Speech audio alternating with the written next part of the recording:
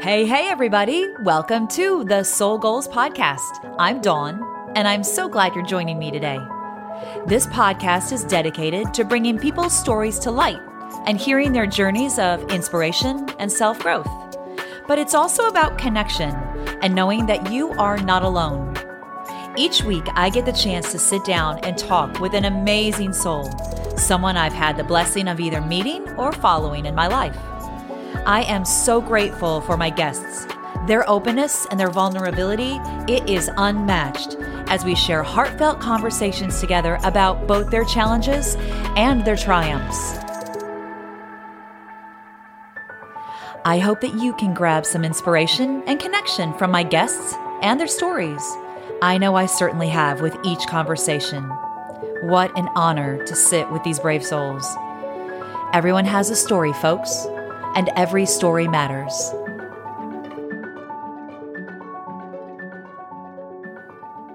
Hi, everybody. Welcome to the Soul Goals Podcast. I'm Dawn, and today my guest is Dawn. That's right. I'm going to give you a little insight to my story today. Each month, I'm going to release a small little blurb about one of my soul goals along the way, letting you see a little bit more about who I am, what makes me tick. And I just want to join in some of the storytelling that I get to sit with and my guests, right? I actually had a former guest that told me, this is important. I think you should do this. And I thought long and hard about it. And I decided, you know what? I'm going to give it a shot. So here we go. Dawn's Soul Goals, episode number 1 is right here for you. So I think it's only best if I start at the start and I go back to one of the most integral things that has ever happened to me when I was 9 months old, crawling around on our parents' green shag carpeting living room floor. My mom was ironing and she had the iron plugged into an extension cord and then plugged into the wall. And she was watching, I think, The Price is Right. Yeah, that was a big deal then with Bob Barker on our old Zenith TV that would kind of come in color, kind of come in black and white. But all I was doing was crawling around on the floor. But as my 9-month-old would do, I went to where the two things were plugged in, the extension cord and the iron, and I proceeded to stick that in my mouth. Yeah, not the best thing to do. But my mom didn't realize that I had that in my mouth, looked down at me, tugged on the cord after I had been attached to it for a bit, and it burnt a hole in my lip and up kind of up into the face a little bit. Obviously, as a 9-month-old, I'm going to cry. It's probably pretty painful.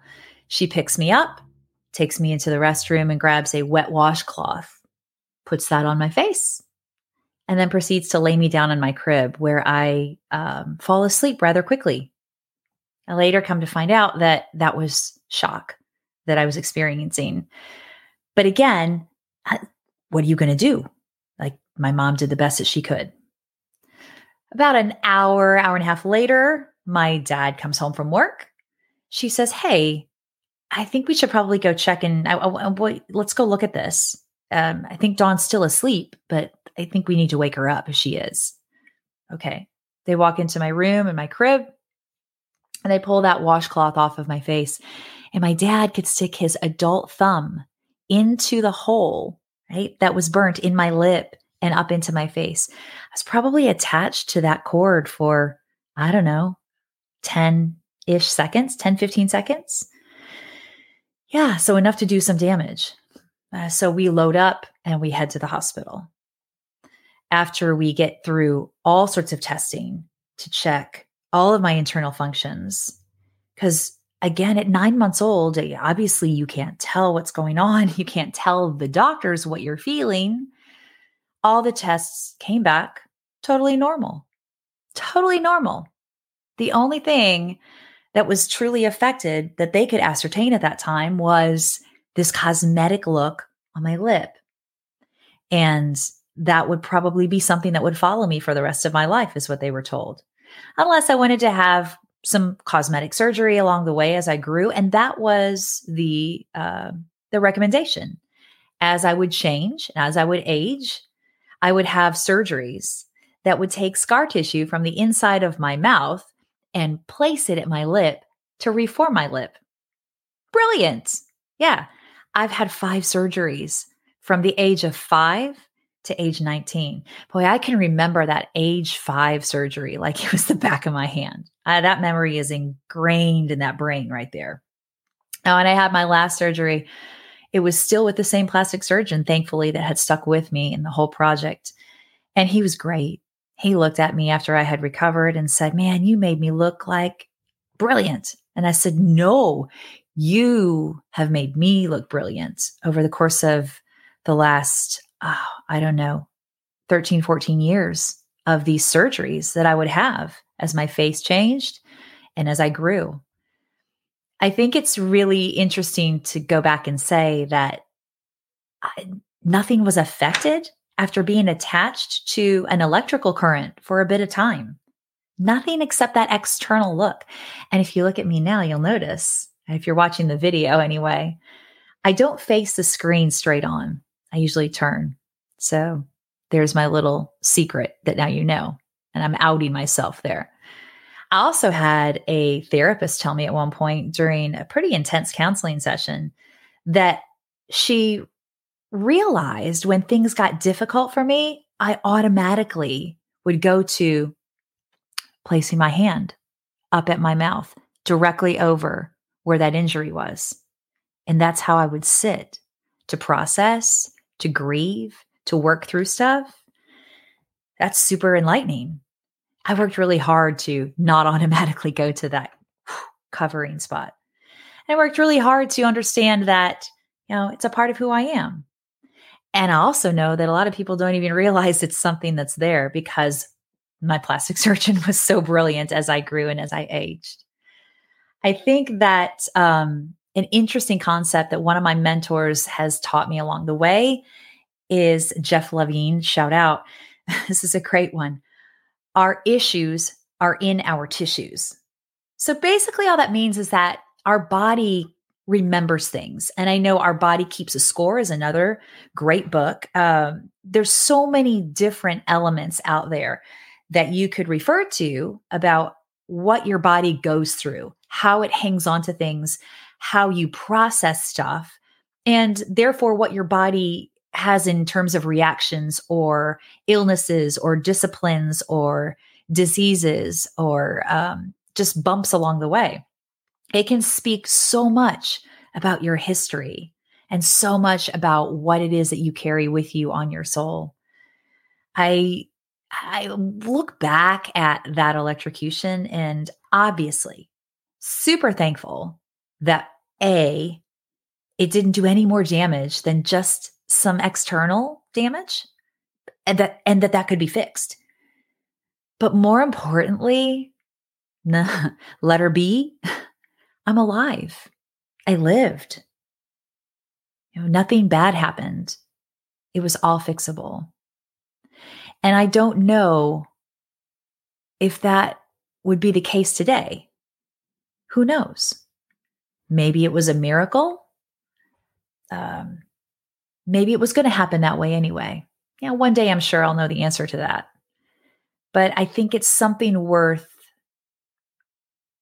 saying that when we go through hard times and when we go through experiences and we have accidents or we have hang-ups or slip-ups or trip-ups in our life that affect us and that affect us deeply, stuff that we really have to work really hard to either process or to heal physically, mentally, emotionally, or even spiritually.